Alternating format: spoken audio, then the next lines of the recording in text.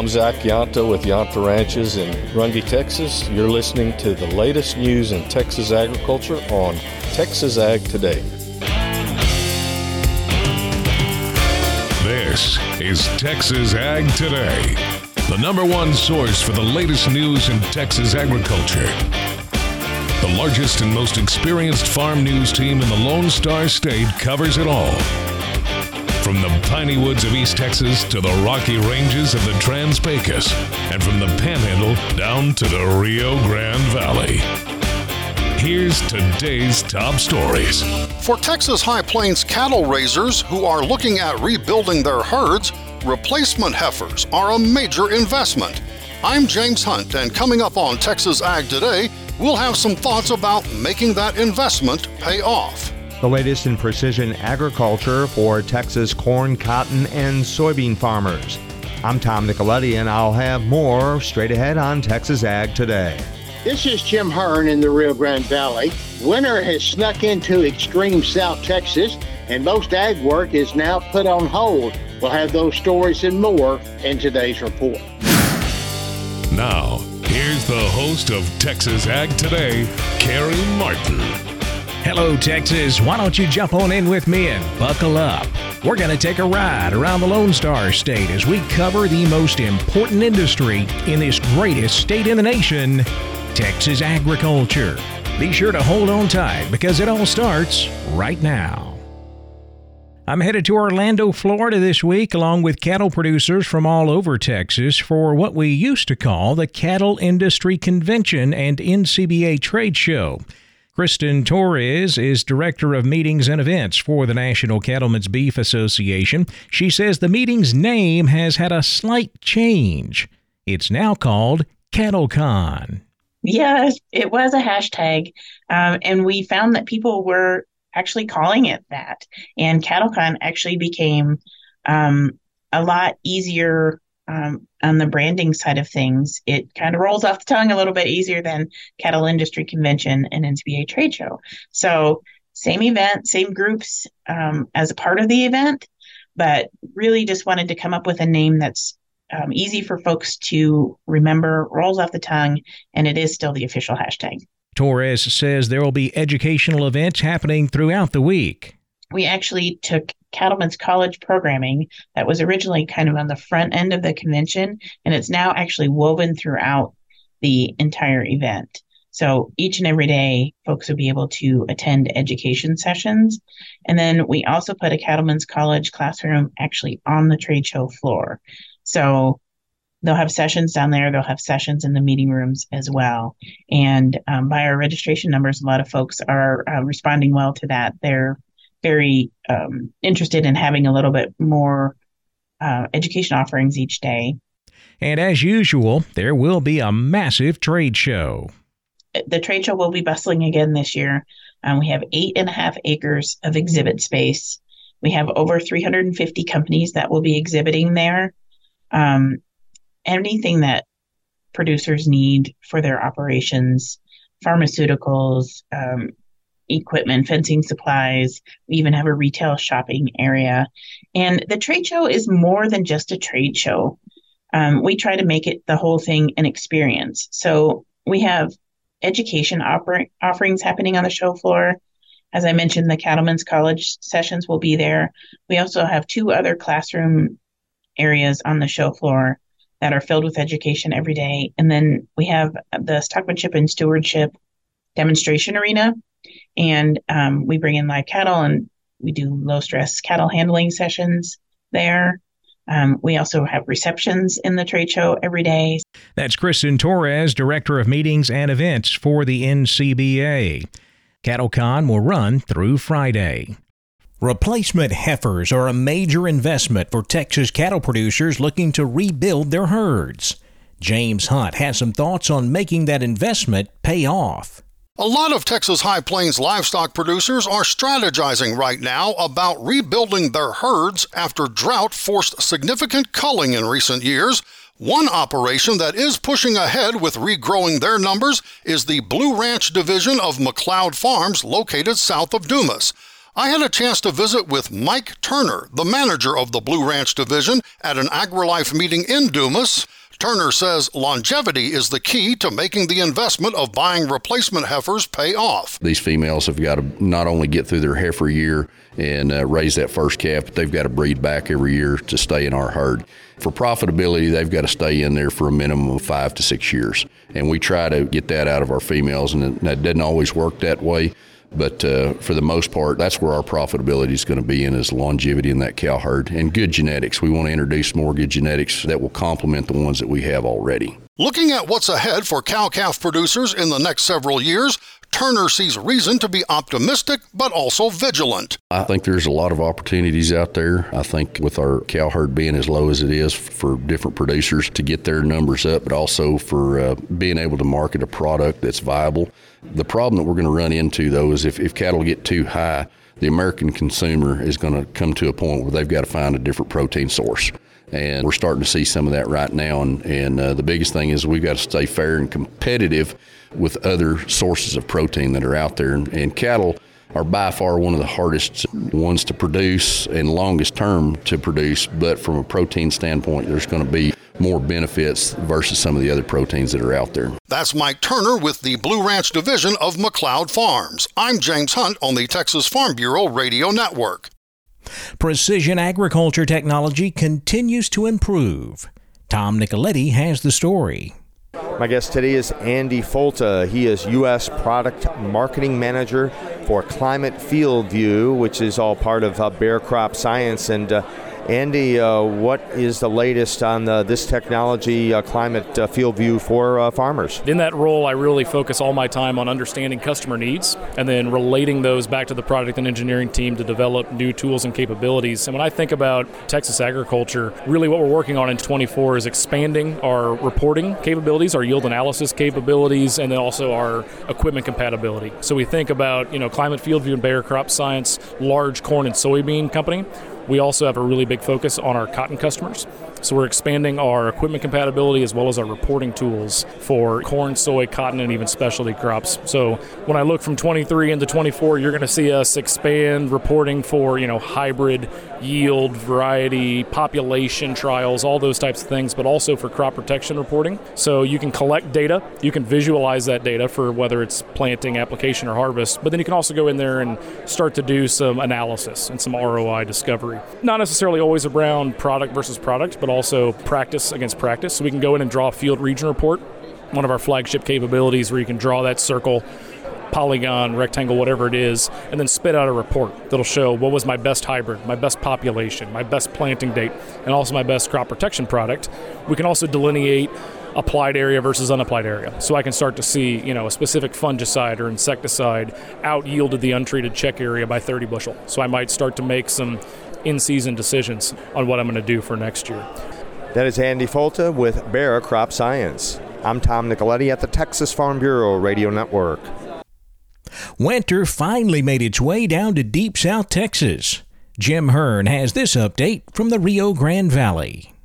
Since our last report, we've had 2 Arctic fronts that have pushed through extreme South Texas, and they've dropped temperatures into the mid-20s into the ranch country, but generally 28 and higher elsewhere. Damage, well, it should be minimal since citrus can take those kind of temperatures without any type of damage to the fruit or the trees. The fronts also carried some moisture with it, so that dryland acres got a fair amount of moisture for planting, and that's just ahead. Now, most of the field work has been put on hold for now. Our citrus harvest and sugarcane harvest are continuing once we get these fields dried up. The cool temperatures have caused soil temperatures to drop. With more favorable temperatures on the horizon, though, soil temperatures should be warming up rapidly. The biggest impact of the cold weather was to the impact of sea turtles. Now, we don't really talk about sea turtles that much, but they were caught off guard by this dropping temperature that,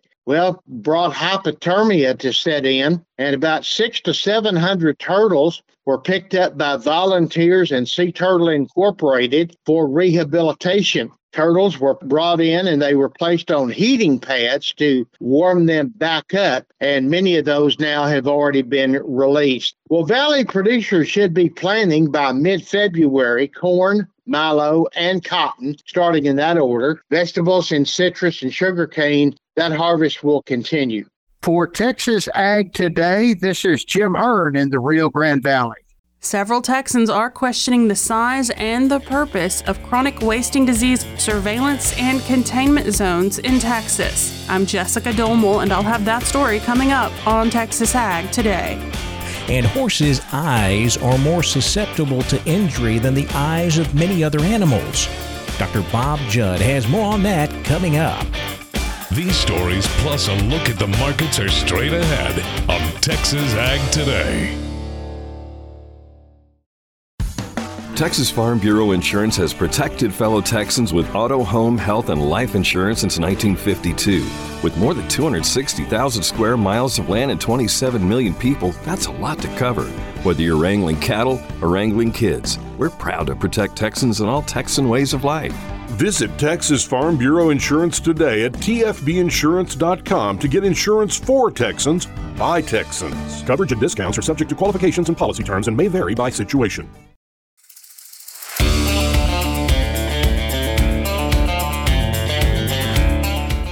We're bringing you the latest news in Texas agriculture on Texas Ag Today. Horses' eyes are more susceptible to injury than the eyes of many other animals. Dr. Bob Judd looks at some of those eye issues and their treatment. There are some new treatments being used for equine eyes. One of the most common and serious eye problems is recurrent uveitis, and there are multiple causes of this disease. Appaloosas are predisposed to this disease, and the disease is difficult to treat with topical and systemic medications and can be very painful. A new study reveals treatment of the condition can be accomplished by injecting a low dose of the antibiotic gentamicin in the back of the eyeball. Dr. Megan Cullen from Kansas State indicates in the Horse publication that this can reduce recurrence of the condition. The treatment is obviously delicate and should be performed by a board-certified veterinary ophthalmologist. Another new treatment is laser cytophotocoagulation for glaucoma in horses. Glaucoma occurs when there is increased fluid pressure inside the eye and can lead to blindness, and this new procedure targets and destroys the ciliary body epithelium that produces the fluid inside the eye. Destroying this tissue leads to decreased aqueous humor fluid production inside the eye, which leads to less fluid inside the eye and a decrease in ocular pain. Glaucoma in horses is difficult to treat medically as topical treatments are required multiple times a day, and some horses do not like having medications placed in their eye. Another common ocular disease is cancer around the eye, and that is usually caused by squamous cell carcinoma, and this is the same type of cancer that causes cancer eye in cattle. Surgery has been used, but some lesions around the eye cannot be removed due to the location. Photodynamic therapy with a laser is used to kill remaining cancer tissue after surgery has removed as much of the cancer as possible. I'm veterinarian Dr. Bob Judd. This is the Texas Farm Bureau Radio Network. Several Texans are questioning the size and purpose of chronic wasting disease surveillance and containment zones. Jessica Domel has more in today's Wildlife Report. Several members of the public and several people on the Parks and Wildlife Commission are questioning the creation and size of chronic wasting disease containment and surveillance zones and their impact on deer breeders, hunters, and landowners. At the most recent Parks and Wildlife Commission hearing, Vice Chairman Oliver Bell voiced his concerns. It seems like our zones are it strikes me from a common sense perspective, they strike me as being too large, and that we're having maybe some additional negative impact that we maybe shouldn't have. We do need to have some type of containment, but can we shrink that? When I look down, I see sometimes how much acreage is impacted or how many landowners are impacted. It kind of sends a shiver down my spine. I don't want to use the term chilling, but it has a chilling effect, right? And I can see where we're being well-intentioned, though we're creating adversaries of folks that should be our friends and who should understand that we're trying to look out for their interests. And maybe we need to repackage how we present protection. Alan Kane, TPWD's Big Game Program Director, told the Commission that a 2-mile surveillance zone is established around deer breeding facilities when the neurological deer disease is detected there. A 5-mile zone is established around an area when CWD is detected in a free-ranging deer. A little over a year ago, when we had the detection in Duval County, actually been a couple of years, we started out with a much larger zone there, and at the direction of the Commission, we ended up shrinking those down to just a 2-mile zone to really focus the zone size to reduce the impact on landowners, but focus our surveillance and sampling effort right around where that positive detection occurred. So we've made some advances trying to shrink the zones. In the context of places like Coleman County, for example, when we established the zone, because we have a containment and surveillance zone both there, and that's a much larger zone than some of the surveillance zones where it's only in a captive facility. Those are based on, in part, the biology of the animal. So, for example, we put a 5-mile buffer around where that positive is located, that free-range positive is located, and that's, the average dispersal rate of like a yearling buck. And so if you had deer right around where that positive is, they might disperse out 5 miles from there. And so that gives us some idea if there's positives in there, we're kind of got them contained or they're in this general area. And so that's why we put that size in, is based on the biology, the movement of the deer, and then we try to put a surveillance zone around that, snap to roads or rivers or some definable feature that's easy for hunters to understand. Kane explained that some of the new zones that were established at the meeting included more acreage than others because zones include all properties wholly or partially within the 2 or 5 mile area from the CWD positive deer. Several associations also voiced their support and opposition to the zones. We'll have more on that on our next show. For the Texas Farm Bureau Radio Network, I'm Jessica Dolman. We'll check the markets coming up next on Texas Ag Today. National FFA Week is February 17th through the 24th, a week set aside for FFA students across the country to share how FFA impacts members every day. I'm National FFA Secretary Grant Norfleet from Missouri. What better way to show your support of FFA than to get involved in FFA Week? Whether it's in person, on the phone, or via social media, be sure to share your FFA stories during hashtag FFA Week, February 17th through the 24th.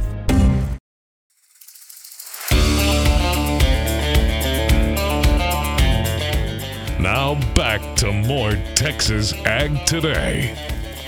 The cattle complex traded higher on Tuesday. Live cattle were higher as the market is focused on this week's U.S. cattle inventory report. We can expect that from USDA on Wednesday. Analysts expect the report to show fewer beef cows and continued liquidation. February live cattle up 65 cents to $178.02. April live cattle up 52 cents to $181.75. June live cattle up 75 cents to $179.22. Despite corn trading higher, feeder cattle also traded higher Tuesday. March feeder cattle up $2.70 to $241.32. April feeder cattle up $2.40 to $247. May feeder cattle up $2.17 to $252.22. Box beef was mixed, choice down 96 cents to $298.46. Select up 38 cents to $289.20. Now let's check those livestock auctions. We're walking the pens with Larry Marble. Riley Rhodes, Live Oak Livestock 3 Rivers, sold them Monday. Riley, it looked like you had a bunch of cattle, and it went a little late. It sure did, Larry. I ended up with a really good run. Market was real good. A good day all the way around. Ended up with 3,112 head. Had those wean calves there. We had a little bit of, I guess, a little over 1,500 of the wean calves and yearlings. They sold real well. I thought probably brought 10 to 15 cent premium over the regular market. But cow market was a little better, and so it's just a good day all the way around. We did have a few pairs yesterday, 1150 up 2,000. Some bred cows from 950 up to 1450. They put some more money on packer cows and bulls this week. Your high yielding cows 108 to 118. Your breakers 102 to 112. Canners 74 to 92. Your high yielding packer bulls 126 to 132. Low to medium yielding bulls 108 to 126. Calf market, like I said, still gaining strength each week. 2 to 3 weight choice steers 318 to 382. Heifer mates 296 to 324. 3 to 4 weight choice steers 320 to 384. Heifer mates 296 to 330. 4 to 5 weight choice steers 288 to 340. Heifer mates 250 to 294. 5 to 6 weight choice steers 258 up to 298. Heifer mates 228 to 262. The 6 to 7 weight choice steers 238 to 286. Heifer mates 228 to 250. And the 7 to 8 weight cattle, your choice steers 212 to 248, and your heifer mates 216 to 240. So real pleased with it yesterday. Had some good volume and a good market test. Lots of buyers there yesterday, lots of interest, and good strong market. Good. Well, tell everybody how to get a hold of you for the next week's sale. 361-786-2553 is the office. 361-813-6650 is the cell. Webpage liveoaklivestock.com. Neighbor, that's it for this edition of Walking the Pens. Thanks for listening to us here on the Texas Farm Bureau Radio Network, and you're doing so right now on Texas Ag Today. Lean hogs also traded higher on Tuesday. February lean hogs up 57 cents to $75.85. April lean hogs up $1.47 to $84.90. January Class 3 milk fell 2 cents to $15.20 a hundredweight. February Class 3 milk fell 0.25 cents to $16.21 a hundredweight. Cotton was higher Tuesday, supported by outside markets. March cotton up 52 points to 84.78. May cotton up 49 points to 86.06. December cotton up 22 points to 81.27. By the way, the cotton market is awaiting the release of information following the Federal Reserve's meetings Tuesday and Wednesday. We will see an export sales report from USDA on Thursday, and we are expecting a jobs report on Friday, all of which may impact cotton trade. Corn traded higher on Tuesday after falling overnight Monday below the $4.40 bushel mark. March corn up 7.5 to 447 3/4. May corn up 8.25 to 458 3/4. March hard red wheat up 12.5 to 630 3/4. May hard red wheat up 10.5 to 628 3/4. March natural gas up 3 cents Tuesday to 2.08. April natural gas up a penny to 2.10. March crude oil up $1.01 to 77.79. April crude oil up 95 cents to 77.62 a barrel. The Dow was up 127 points Tuesday to 38,461. The S&P 500 was up 0.6 points to 4,928. The Nasdaq fell 104 points to 15,524. Well, that wraps up our look at the markets, and that wraps up this edition of Texas Ag Today. We hope you join us next time for the latest news in Texas agriculture. I'm Jessica Domel, and I hope to see you then. Thanks for joining us for Texas Ag Today. Be sure to follow the Texas Ag Today podcast, found wherever you listen to podcasts. For more Texas farm and ranch news, check out our website at texasfarmbureau.org or tfbradio.com. Texas Ag Today is a production of the Texas Farm Bureau Radio Network.